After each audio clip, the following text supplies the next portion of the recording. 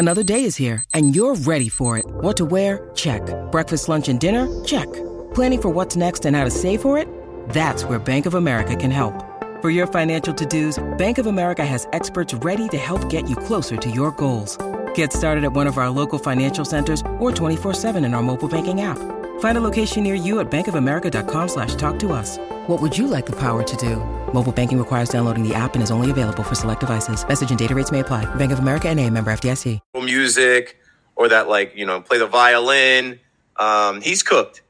And, we've gotten to the point where actually let's roll the clip with, well, not clip, the screenshot from Legion Hoops, Alex, first. Let's do that first before we troll, or whatever one, before we troll Ben Simmons. That's fine. Mikal Bridges has scored 348 points just this month of March. Ben Simmons has scored 291 points as a net. Now, obviously, he only really played for 3 months. I don't know how many games he even got in there. But yeah, Bridges is the guy. I think everybody's got that, right? If you're going to go buy a new Brooklyn Nets jersey, get number 1, Brooklyn Bridges. He's the guy. Ben Simmons is not the guy. So as much as I can applaud Sean Marks for bringing us Mikal Bridges and saying, hey, we're not doing that trade unless Mikal Bridges is in the deal and his best friend's got to come along for moral support, taking on Ben Simmons remains an L, a $35 million L. And we learned over the weekend, and the NBA world learned, that it's official. Mikal Bridges, Spencer Dinwiddie, and Cam Johnson have played more minutes together on the Brooklyn Nets than Kyrie, KD, and James Harden did. That's crazy. Like, already, these guys that were acquired after the deadline, which was a month and a half ago, have already been available. If you listen to me on WFAN, if you listen to me on Talking Nets, how many times did I say availability is the best ability? Like, as a fan, you just want to be able to count on your players being there. Like, I'm a baseball guy. It's super frustrating being a Yankees fan because they always have injuries. So, yeah, they're big, bad Yankees, but are they? They're missing a couple guys. With the Nets, at least I know Bridges is going to show up. When we got him, that was the first thing I thought about him. Iron Man. He was itching to get on the court to keep his streak going. So not only is he a star scorer, he's an Iron Man. And those guys have already surpassed the amount of time that big three had together. And I think, like I said, it's going to wear more on the stars that came to Brooklyn and did nothing than it is on this organization. This organization is going to be able to push forward. The future is bright in Brooklyn, and the future is right now. They're going to most likely be the 6th seed and be a playoff team. You guys' thoughts on, all things considered, right? When we were in the KD, Kyrie era, scary hours, big three, it was all flash, no substance. And when you actually see something written out like that, and you think about Spencer Dinwiddie, Mikal Bridges, and Cam Johnson only being here from like mid-February to now and logging more time than those guys, it's like, what? It's wild. When I saw that stat, I was legitimately taken aback. Like, it's both believable and unbelievable at the same time, right? Considering everything that we thought that team's scary hours would be, they played about an hour together, all things considered. And Bridges, yeah, I mean, there's a value in that, an inherent value in always being around. The fact that he's putting together the rest of his game now, too, you see him slowly adding. He's learning how to draw fouls. He's learning, the step back 3-point off the dribble jump shots. He's taking more and more of those. Playmaking is probably the next natural thing for him. Ben Simmons, the hypothetical version of Ben Simmons, what he once was, is the perfect fit for this team. He cures a lot of what ails them. But that guy doesn't exist anymore.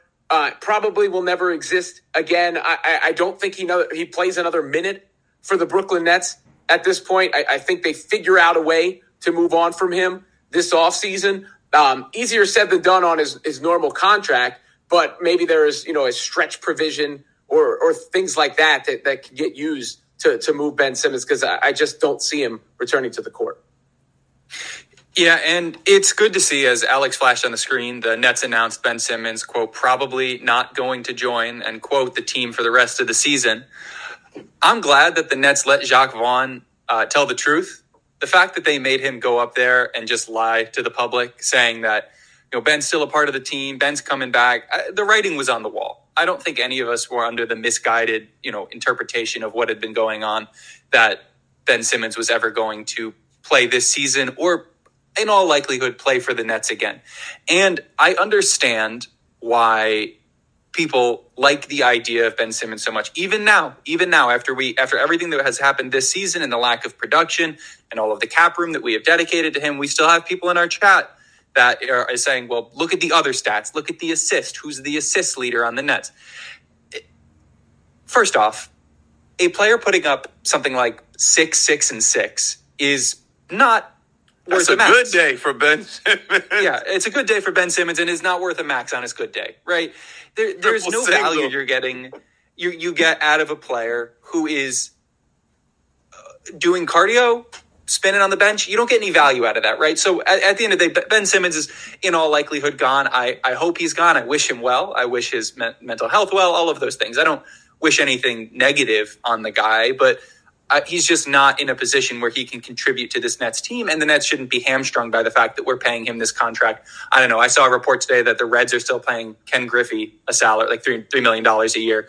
Maybe the Nets can get that kind of a situation going on like that. But not to cut you off, right? Like, the Nets didn't structure this contract. They didn't give him this contract. They were dumb enough to accept a trade with him. And you know who else was in that trade? Seth Curry. How much value has Seth Curry added recently? Those trades, both Harden trades, turned out bad, right? The first one you understand in retrospect because they were trying to win a championship. They probably should have won the championship that year. The Nets probably should have won a championship in 2021. They had the best team going into the playoffs. They smoked the Celtics. They had the Bucks. They lost both Harden and Irving in that series. So it is what it is. However, I'm happy with the other two trades. One, the Mavericks situation is a total dumpster fire right now at this very moment. They need Spencer and DFS on that team. As much as DFS has struggled and can't shoot with the Nets, and hopefully that clicks. He was their best defender. He's their best defender. Dinwiddie can defend as well. And the three best players on the Nets right now are Bridges, Dinwiddie, and Vic Claxton. Those are the three best guys on the Nets at this moment. And that draft pick, that's kind of enticing both as a possible future chip to use or as a chip to move in a trade, considering the state of the Mavericks. And then you look at the Suns trade and you get Bridges, who we've spent however much time already talking about. Johnson, who's a nice player, and we'll see what his future holds as a restricted free agent. I'm guessing the Nets and him are going to look to work on a deal to keep him here, especially with his connection to Bridges, and 4 first-round picks from that. So I'm just happier about rooting for the team. I feel more invested. That's why the Cavs game hurt. That's where the Cavs game, that Cavs loss might be the most hurt I've ever been after a sporting event. It's the freshest in my mind. Not me. I was at Game 7 when the Nets lost to the Bucks, and that one hurt. But I like this team better. I feel maybe it hurts more to see the good guys when they had the win sewed up.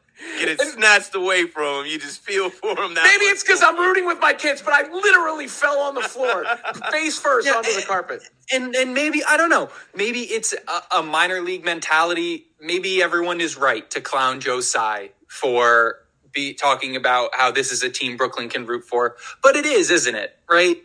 Like, at the end of the day, this is the kind of team that you can feel good about, because when you have the expectations that Nets team had and all those missed expectations and all of the hypothetical rings and the hypothetical parades down Atlantic Avenue that hypothetically should have happened, every win was just meeting expectations.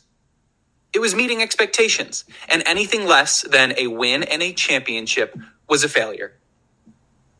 Frankly, when you're championship or bust, complete fail. Busting is a failure. Some say the biggest fail in NBA history, sports history. And I don't feel bad about that. I got no shame about that. Honestly, I don't lose sleep about the fact that KD, Kyrie, James Harden were here and did nothing.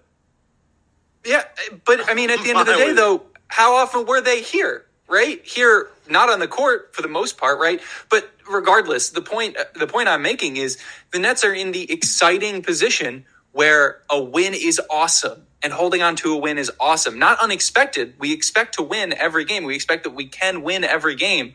And a loss is heartbreaking, but it's not demoralizing. like it used to be. I just think it's a different fan experience, and one, frankly, that I'm enjoying more than I enjoyed the last era. Well, it wasn't even just that it was the championship was the only acceptable result. It was also when things didn't go right, you were wondering what apocalyptic thing could be around the corner, right? Like what post was coming next, what trade request was coming next, what disconcerting thing out of the locker room was coming next, and you don't have that anymore. Like that's not this dark cloud.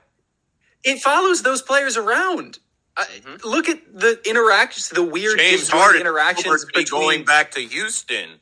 Right. The stuff between Kyrie and Luka already. Kyrie getting at fans. Kyrie walking to go get into a fan. I don't know, man. To be fair, we don't know. I want to be completely fair. We have no idea if there's actually anything going on between Kyrie and Luka. Luka never said anything about Kyrie. He just said things aren't going so well, and everybody tried to connect the dots. With that said, it's been an utter disaster since Kyrie got to the Mavericks. When was basketball fun, Luka? The results are bad, and then Kyrie saying, "Oh yeah, if the fans want to play, they be welcome. You guys can come out onto the court. All the hard work that it takes, the years to be on this level, and then singling out a fan and getting them kicked out. I mean, it's all part of the Kyrie Irving experience."